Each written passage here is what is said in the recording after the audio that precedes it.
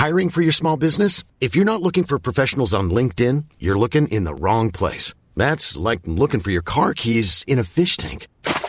LinkedIn helps you hire professionals you can't find anywhere else, even those who aren't actively searching for a new job but might be open to the perfect role. In a given month, over 70% of LinkedIn users don't even visit other leading job sites. So start looking in the right place. With LinkedIn, you can hire professionals like a professional. Post your free job on linkedin.com/people today. It's The Wonky Show. Net migration is up, the government is restricting student immigration, but will the proposals be enough? Plus rental reform is causing controversy and regulation is getting more expensive. It's all coming up. Yeah, and I think you'll remember, I think, that there were certain individuals, officials who'd never met each other, who were sort of like first time in the round table, or maybe they'd had been emailing each other, but they'd actually physically had the chance to sort of trade these discussions. And the other thing was also the sort of passing the buck. You know, we couldn't get around that situation of, I think sometimes the department thinks...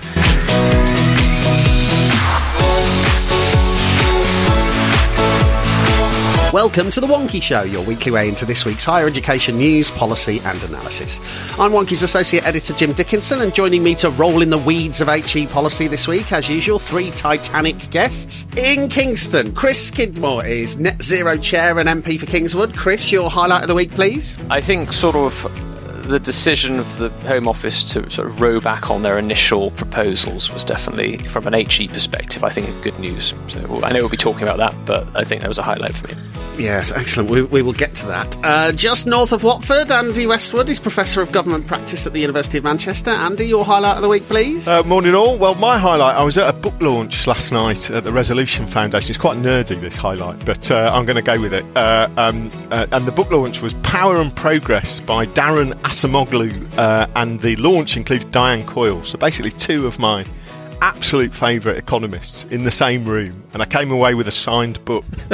Wow, excellent. Which I shall now read sort of in about 3 years' time. Link to that in the show notes. Yeah. And in Cromer this week, Debbie McVitie is editor at Wonky. Debbie, your highlight of the week, please. I've been struggling to think of one this week because it's quite an intense week so far. So I'm going to say our team meeting, where we get together once every 6 weeks or so to chew over the fat of our education policy behind closed doors and just generally catch up with what everyone's been up to, and that was lovely. Yes, jolly good time was had by all. So yes, we start this week with international students. Net migration is up and it's dependents that are down, Andy. It is. Well, it's as Chris has already sort of said on this, there's been quite a long run up to this story. In many cases, sort of, several years. But we're expecting the migration figures at some point this week, or any minute now, in fact. And the expectation is that they're going to be kind of quite high, and a pretty significant increase on last year. So, we've got the kind of broader politics of what does that mean? What does that mean for a government that in various forms has been keen to control these numbers? What does that mean for the opposition? Keir Starmer obviously led on kind of the immigration figures yesterday at PMQs, and really sort of twinned it with an accusation that the high numbers are related to the government's failure to kind of manage the domestic economy, essentially. And in that, you have this sort of fairly familiar debate about international students and what you can do if you should wish to control these numbers. And as Chris said in his highlight, if Suella Braverman was left to her own devices, the kinds of things that she was talking about at the National Conservative meeting last week, then we could probably expect to see some pretty drastic curbs on the numbers of students or the types of institutions or courses that they might attend. But after some pushback from not least from Rishi Sunak, Jeremy Hunt, and Gillian Keegan, what we've ended up with is a restriction on the number of dependents that international students can bring to the UK, particularly for postgraduate taught courses. Now, the background to this is quite interesting because, as you've pointed out, Jim, those numbers have been rising pretty significantly in recent years. And the overall kind of number of visas granted to dependents last year were over 130,000, which, according to the government's data, is nearly 9 times the number in 2019. So we've seen pretty significant growth in the number of dependents that are accompanying international students. And we've seen particular growth from particular countries and particular markets. So, there is something going on there. And it's become the particular place where government where the Home Office have decided they can act. And that the other parts of government think is acceptable. But I think the broader politics of this is probably the most important thing. I mean, I know that in higher education, universities will and have kind of returned to lots of those now well-rehearsed defences about the importance of international students, and it's been good to hear lots of those arguments again. But the broader politics of immigration is a lightning rod for this government. And so, alongside small boats, anchoring ships off Dorset and the kind of, the symbolic kind of measures that are being taken, we have to have this sort of semi-manufactured row about international students and a set of measures which, if they are introduced, won't be until early 2024, so probably just after the next election.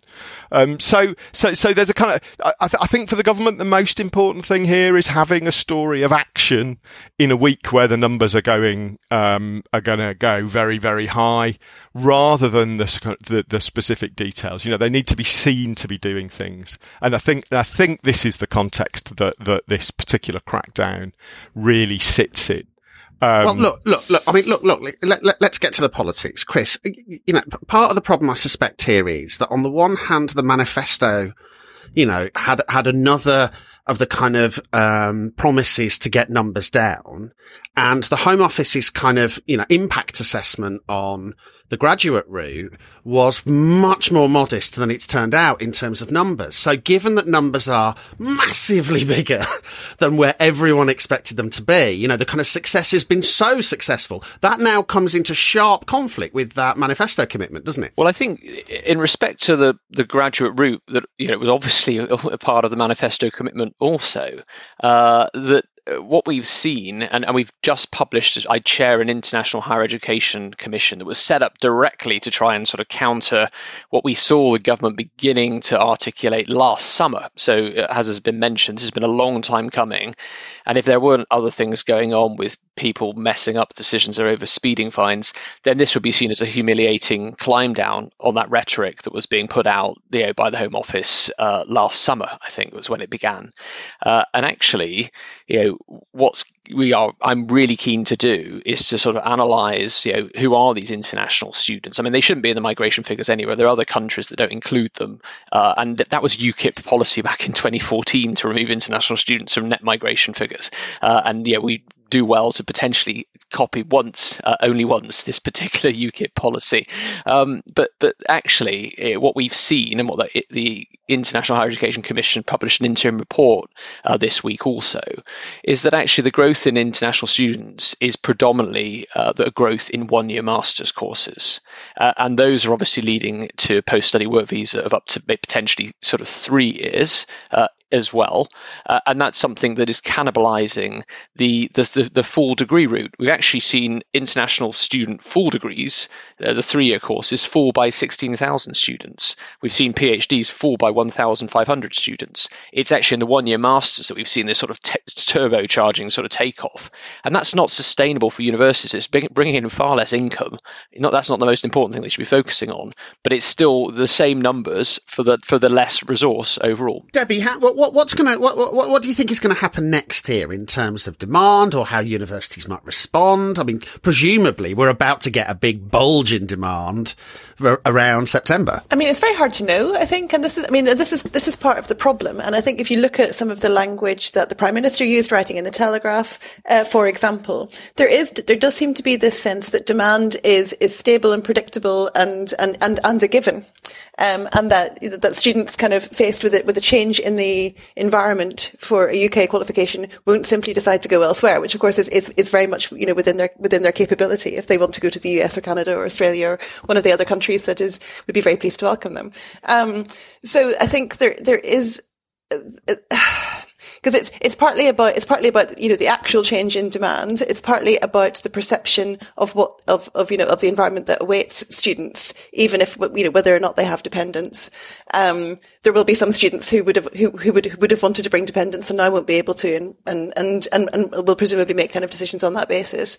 And then there will be the ways that universities perhaps pivot their recruitment tactics in light of the extent to which they understand the number of students that they have that are bringing dependents, which is actually not something that universities, I think, always have a very good grip on, because this is not something that has, historically been data that universities have needed to collect. So I think the overall consequence is that certainly I think there'll be a rush to fill boots in the year ahead, which will only kind of probably, exacerbate the overall problem, which is that there's that lack of sort of stability of policy in this area means that universities are kind of forced into kind of tactical, sort of responses rather than, sustainable long-term planning with the sort of numbers that we then see. I think, can I just say, I agree entirely with Debbie. I also agree with Chris's point about taking them out of the figures and kind of, avoiding these debates. But I think, Debbie, you've completely hit the nail on the head here. I mean, what we've seen is big expansion of master's provision. I teach a master's program,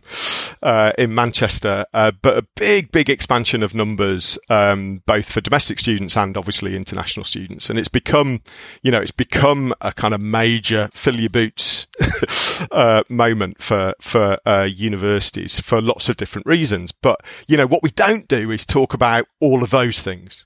So in a sense, Keir Starmer was quite smart, I think, to sort of say, well, actually, how does this relate to the kind of economy that we need and the role of universities and colleges, for that matter, to help kind of build that economy, whether it's through things like the apprenticeship levy or undergraduate or master's students. But what we've got a kind of short-term, like you say, kind of knee-jerk strategy to fill gaps, to fill holes, rather than kind of take a long-term view about kind of what are we trying to do here.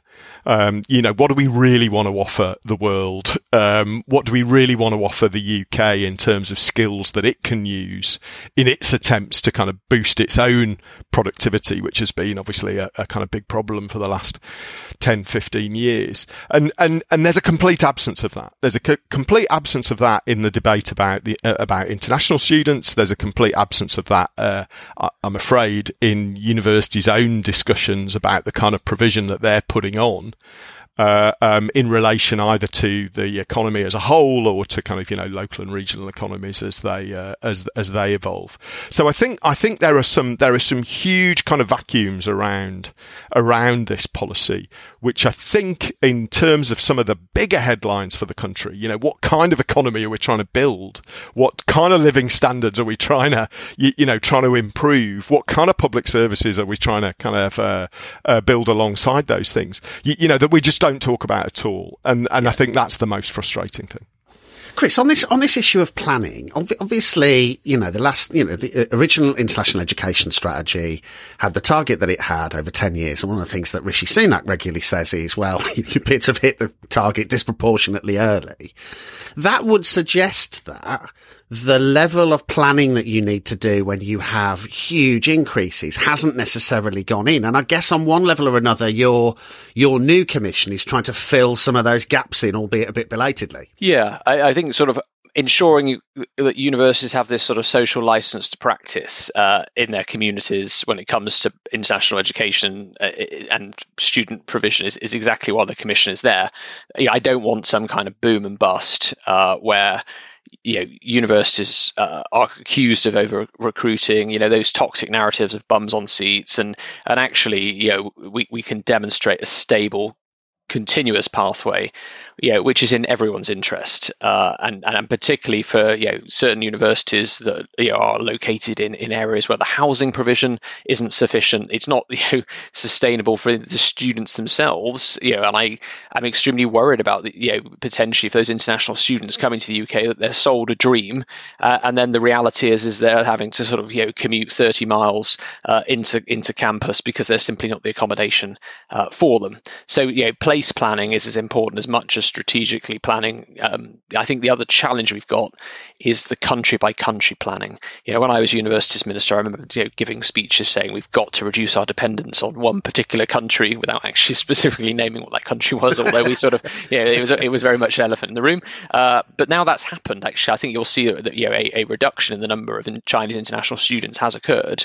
The challenge has been the recruitment's taken place from other African countries, namely, and if we're going to name them, Nigeria, where actually some of those students, have already had children by the time they come to look to study. So actually the counter challenge is that you can begin to strategically change direction like an oil tanker. It takes time, but at the same time we should have thought through, if we were going to be recruiting from elsewhere, what are the consequences of that? And part of that was that dependence challenge.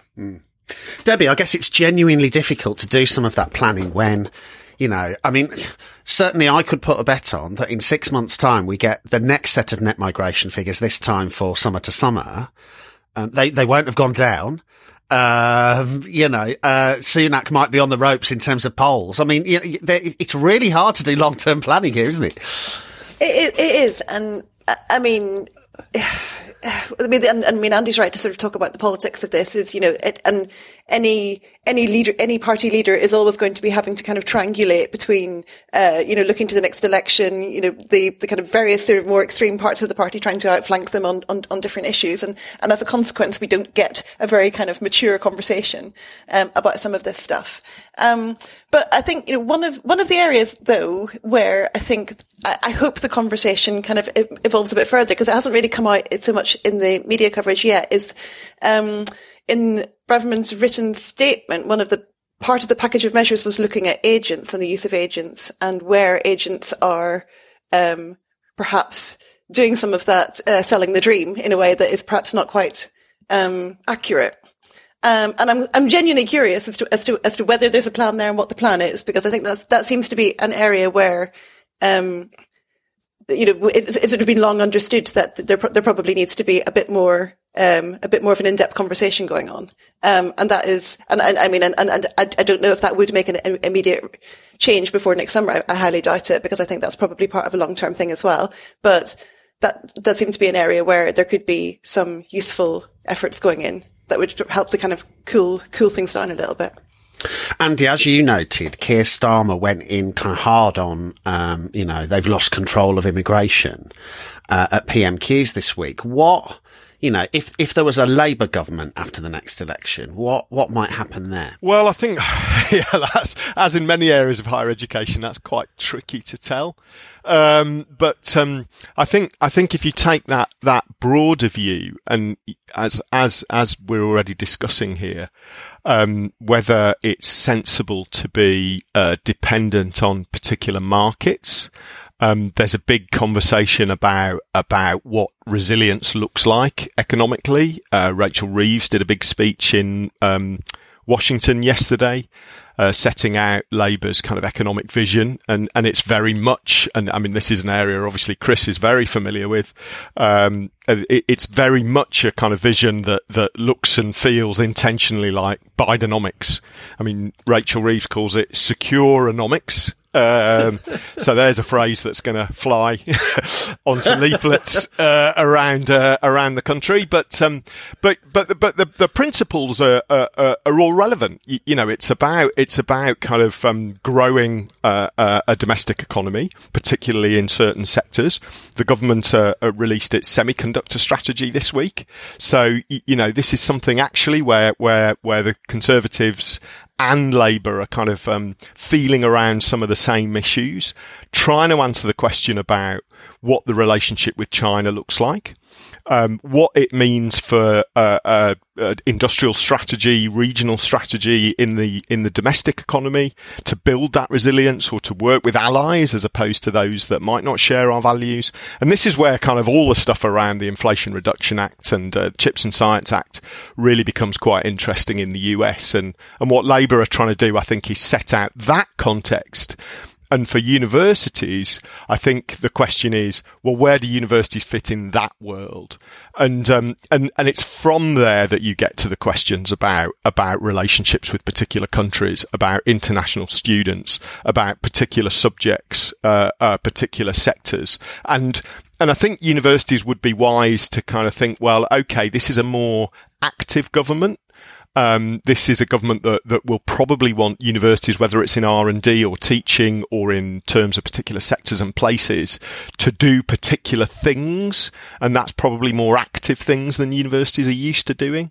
And so I think, again, we have to start with that bigger picture. And I think for Labour, we're beginning to see what that bigger picture looks like economically. And the kind of higher education plans will essentially come downstream from that. But we'll have to fit everything that we want from government kind of into that same dialogue, whether it's increased funding or kind of, particular support for research or civic activity.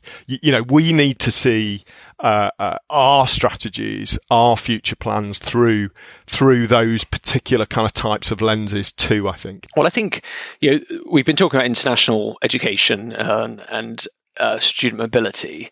None of these challenges, these global challenges, whether this is around building out a green future industry, are going to be solved without having that mobility of labour and mobility of highly trained engineers and a number of different disciplines that will be needed. So we can focus on the Bidenomics and the investment, but actually it's interesting. Obviously, the government had to carve out for PhD students, and rightly so. But we've sort of lost that Dominic Cummings narrative of the global talent visa and bringing sort of international students here as being a good thing.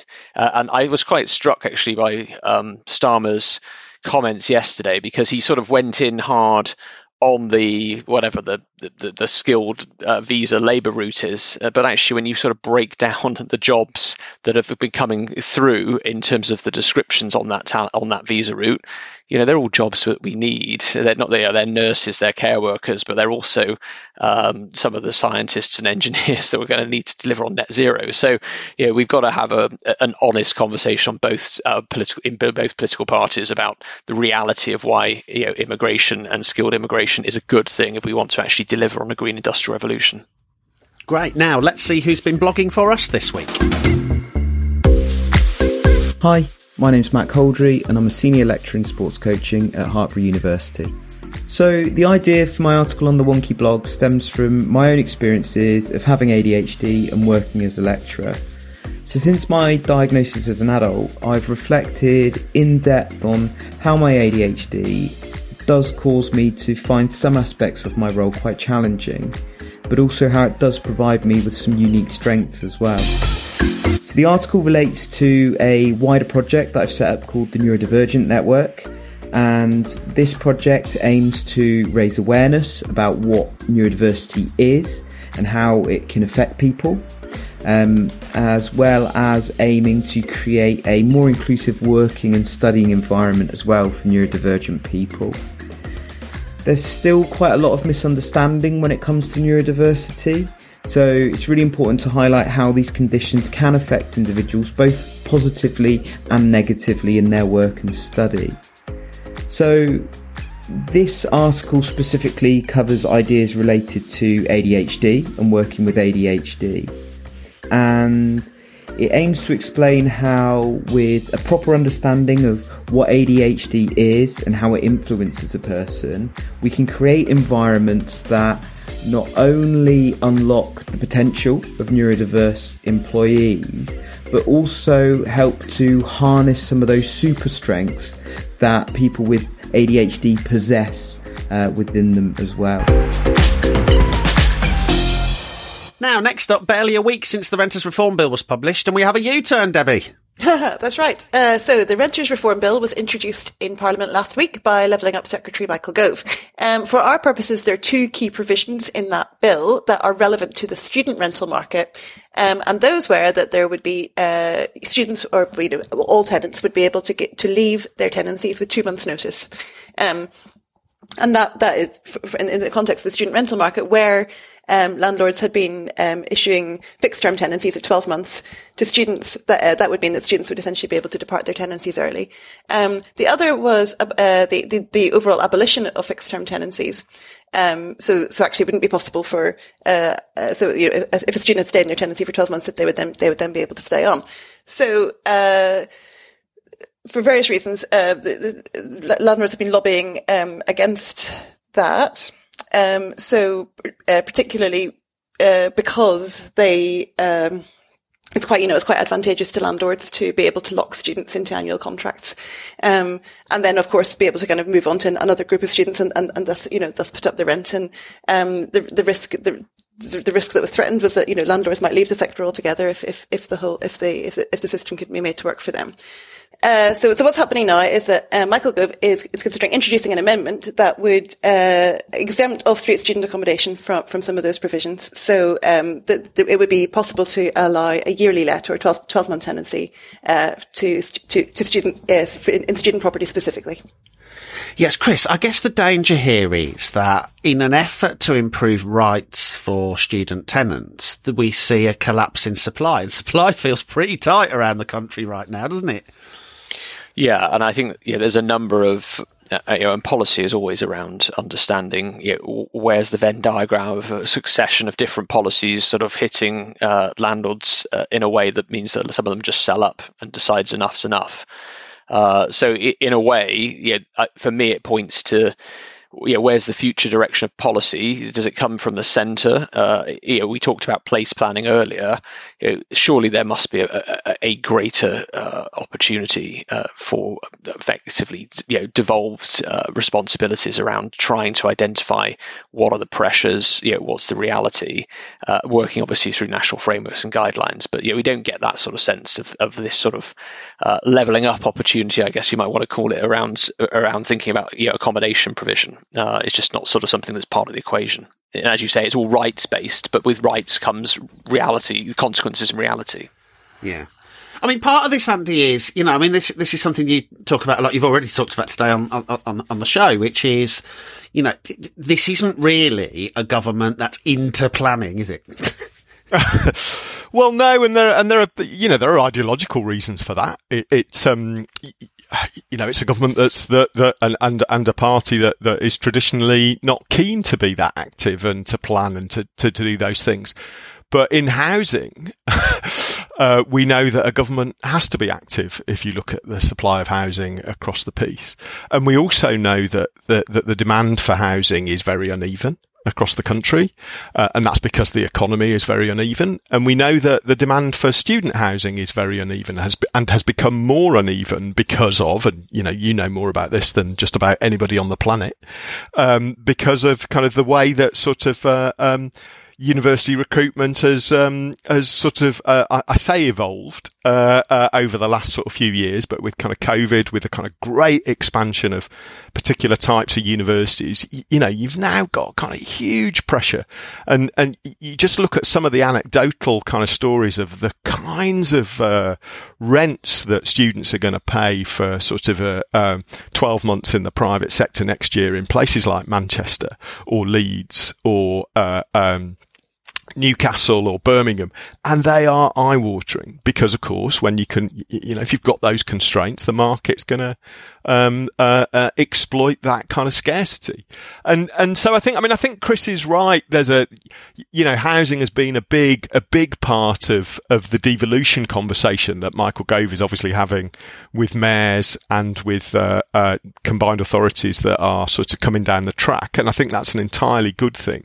So I think, I do think you can take some of these decisions closer to the places where the pressures are really felt, but it doesn't get you away from the kind of key problem, which is that, we don't whether that's the kind of government's fault or the private sector's fault, and it's both. We don't build enough houses, and we've got an incredibly uneven economy and sort of student market that tends to make these things worse in lots of particular places. Debbie, I mean, even if we set aside this stuff about, the complexities of being able to give 2 months notice or the fixed term tenancy thing, given the government is saying that about 20% of off-street private rented sector houses don't meet the kind of minimum decent home standard, presumably any rental reform that tips towards renters is going to see some cowboys leave the market. And whatever happens here, that we are due for a further tightening of supply, aren't we? Or is that scaremongering, do you think? I think it's one of those things you can make some quite good universal statements on, which, it's good if renters are empowered in relation to landlords, because there is an imbalance there, particularly I think in the student market where, renter, they're sort of new to renting and therefore don't necessarily know what their rights are. It is good if the homes available are of an appropriate standard and livable. And we know that both these things are problems. And this is what this is why this bill is needed. This is what, Michael Gove, to give him every credit, is sort of setting out to deal with. I think the problem is that you can't guarantee that it's going to be the cowboys that leave the market, because I think one of the sort of nature of the system is that people who get around regulations are quite good at doing that. And the fear, I suppose, is that it's not the people who are essentially kind of taking advantage of the system, that they would remain in the system, and that people who are just trying to make an honest buck are the ones that get driven out. I've genuinely no idea if that's scaremongering or not. I mean, that's the argument, that's the risk. My feeling though is that one of the kind of problems with this bill is that because it is very hard to distinguish between private renters, who have homes, jobs and families and who are kind of, and for whom this is their kind of forever, this is their sort of semi-permanent home, and students. It's hard to make that differentiation, and the bill sort of is sort of note where there are differences between those two groups. The bill's trying to kind of introduce exemptions or try and kind of manage that. I do wonder whether actually there just needs to be really, some meaningful thought needs to be given to the specifics of the student market and articulating the specific nature of that market. Because I think Andy's right to say that, the government, may need to intervene in housing, but when it comes to a kind of, a sort of a peripatetic community like students, that has very kind of distinctive, features, and introducing some regulatory, activity that is tailored to that particular context, I think would probably be quite sensible, rather than trying to kind of cherry pick exemptions and try and kind of make it work as one whole system. Chris, on that, Chris, you'll recall that when you were Universities Minister, you got a round table going where there were some officials from DFE and some officials from, I think, what must have been called Communities at the time. And, I was in that room and I thought that was very interesting, because generally my perception has always been that DFE points at, communities or levelling up or whatever and goes, that's their problem. And that department points at DFE and says, yeah, but you're bringing the students. I mean, do you think there is a problem with a focus on student accommodation in the kind of, the mechanisms of the state? Yeah, and I think you'll remember, I think, that there were certain individuals, officials who'd never met each other, who were sort of like first time in the round table, or maybe they'd had been emailing each other, but they'd actually physically had the chance to sort of trade these discussions. And the other thing was also the sort of passing the buck. If we couldn't get around that situation I think sometimes the department thinks that, it's convenient for universities to have autonomy when the government doesn't want it to be their problem, and obviously in other areas the government's very keen to sort of crack down on that autonomy when it doesn't suit them, but housing is definitely one where the government feels sort of universities should show their autonomy and keep government out of the way, but also there's an assumption, I think, from a physicality perspective, I think of when ministers go to universities and go on campus and they're given these tours, you see the shiny new buildings put up by Unite or UPP, and that's great, but sort of it lends to an assumption that it's all fine when it's not, and the reality is sort of hidden away. But understanding that student accommodation providers aren't going to be able to solve this challenge by themselves, that ministers do need to step up and cover that huge issue around the private rented sector and some of the the grotty standard of living that students have put up with for too long. I know there was, obviously we had Grenfell, but then there was that other separate occasion which has been forgotten about now. I think it was in Manchester where we had the fire that took place also in student. That was it, Bolton, yeah. And then it pointed also to a point when, again, for lack of place planning decisions, I think it was at Bristol, they were sort of sending students over to Newport to live, and it struck me that again, there hadn't been that opportunity to convene in the past, and we think we've gone backwards in terms of I don't think we've had that convening opportunity since, and we do really need to think about how to bring not only departments together but those officials to understand that the mirage of thinking we can just leave it to the student accommodation sector to the larger providers in the private sector is not possible.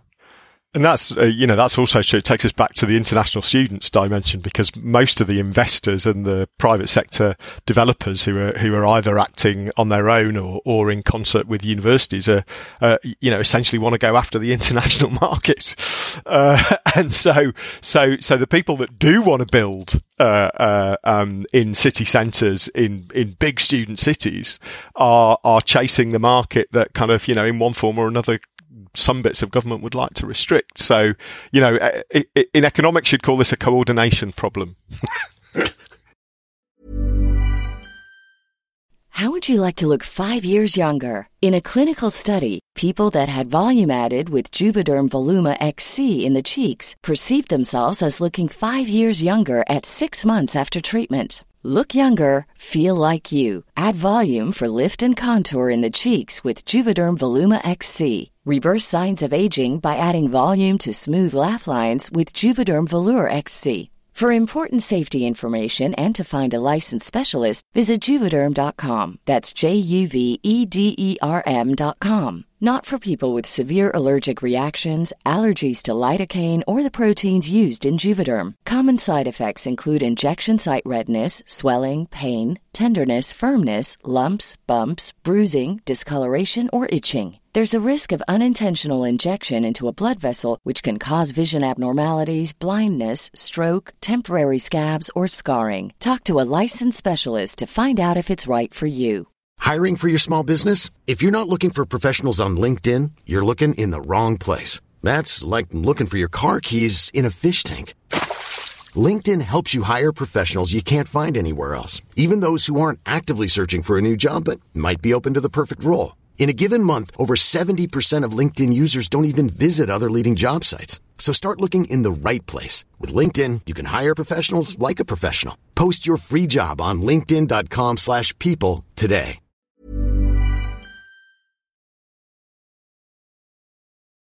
Good. Now, finally this week, the Office for Students is putting its prices up, Chris. I don't know what sort of whether that's going to be seen as a wise decision from a reputational perspective.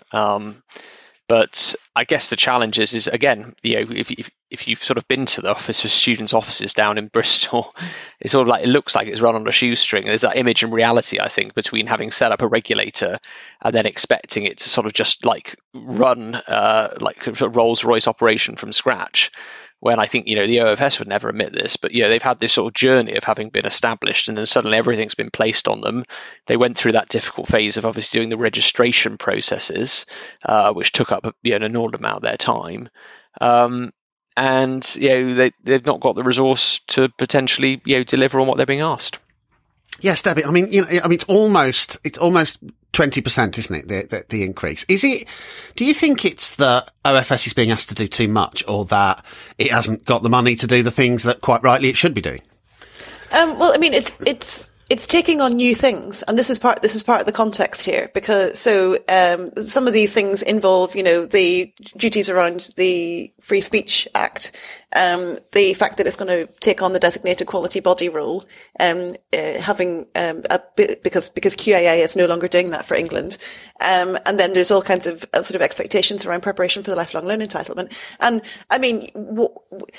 whatever you may think about free speech or the kind of machinations around quality, I don't think there's any other organisation that could be doing. That could be, these things need to be done, and I'm not sure that there's anyone other than OFS that could do them. So, I think it is fair to say that OFS is in a bit of a tricky situation because it doesn't have the kind of relationship with the sector where the sector is going to be understanding, particularly in the context of some of the financial challenges the sector is facing, about these fees. But on the other hand, we really don't want the regulator to be doing these things badly, and in an under-resourced way. I think the model of subscription is, a pretty challenging one. And I think it perhaps is a good moment to reflect on what that compact is actually in terms of what the sector can expect back from OFS, in terms of accountability in relation to these fees. I think it might be time to kind of have another look at that and think about that relationship. Andy, obviously there's that Lords Committee that has been looking at OFS, and I get a sense in light of that, amidst that, as the press would say, that there's a kind of a new level of bravery around the sector in terms of taking a potshot at OFS. But I keep looking at all of its functions and thinking, which of these would you drop? I mean, they're all actually really quite important from a student interest perspective, aren't they? Yeah, well, of course they are. I mean, I think, firstly, obviously 20% in the current climate is a bit crazy, and it's a little bit tin-eared, of the OFS to kind of go down this route, I think. But they've been accused of that before in other areas. I mean, I think broadly, you've got two problems here. I mean, governments are always going to ask the OFS to do more. This government, it happens to be free speech and kind of, the quality stuff. And as we talked about in the kind of broader economic approach, Labour will ask for more levers over what higher education does, and that will fall to the OFS. So governments of whatever stripe are going to want a body to do more. But I think the second thing is that it just shows that the OFS was, as a regulator, and it'd be interesting to see whether the Lord's inquiry gets into this detail, was that in my view, it was always too narrow a model. It was always too simplistic to think that all you needed for higher education was a fairly light touch regulator with all the other things that we think we want it to do, whether that's exploring housing demand in particular bits of the country, or free speech, or requiring universities to help you level up the country, or to act in going back to the kind of green revolution in that kind of forward-looking industrial strategy. So I think the essential problem we've got here is that it was the wrong model when we started with it, and we need to think rather more broadly about what does a proper model look like, and how do we get there, rather than how do we just kind of keep going through this piecemeal. Quick, give it to the OFS, and they'll whack up the fee, and everything will be fine. Chris, I mean, I still don't really, I don't really think, from when you were there, I don't really get a sense that it's still clear what it is that DFE does and what it is that OFS does in relation to England's higher education. And, even if you ignore the kind of UKRI question, particularly around PGR students, it seems to me that it's still not really clear what the respective responsibilities are. And that, that's a recipe for chaos, isn't it? Yeah. And I think probably what you saw was, obviously, you have this sequencing of ministers. Joe Johnson sort of came in with a clear vision of what he wanted to do. He sold it to David Cameron. There might have been a bit of overlap with Willett sort of working on this thing of trying to sort of understand how to raise standards, but at the same time as doing so in a accountability mechanism that recognises sort of value for money for the fee level and all this stuff. And then that was done very much on a perspective of almost like consumer protection, I guess, sort of thinking about and we had those debates around duty of care and what does that require.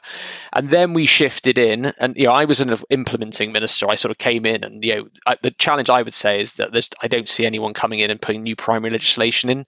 The thing is like OFS is written into primary legislation, which makes it very difficult to basically unpick it. And I don't see Labour having that appetite. They'll have other priorities to focus on if they become the next government. But then we had this challenge where, Gavin Williamson and to an extent Michelle Donlan came in, and they wanted to bring in a sort of culture war to focus on sort of social based issues, freedom of speech, and so the very sort of intention for setting up OFS, so that it went in a completely different direction, because the ministers had lost the power that they thought they had to be able to direct sort of the decision making processes, and all the power was in primary legislation for OFS, so that became the only instrument they could use. So I feel sorry for and obviously OFS have gone through a number of personnel changes, not only at chief executive level, also at access and participation level as well. And that's not to say that those are brilliant individuals, and I've got nothing against them. As individuals, they're doing a great job, and the personalities involved are passionate about making higher education work. But it's just this sort of sense of left hand, right hand, but also that sharp shift in policy intent from ministers about what's the purpose of the OFS that hasn't been resolved. They're trying to cram in all this additional sort of culture, sort of war, sort of social based policy into the OFS when that wasn't its intention to start with. So that's about it for this week. Remember to dig a bit deeper into anything we've discussed today. You'll find links in the show notes on wonky.com. Don't forget you can get the latest show automatically when it's out. Just search for The Wonky Show wherever you get your podcasts. And to find out how we can keep you and your organisation ahead of everything going on in UKHE, do head to the website to find out more about our subscriptions. So thanks very much to Chris, Andy, Debbie, and news editor Michael Salmon, who makes the show happen behind the scenes. Mark will be here next week. Until then, stay wonky.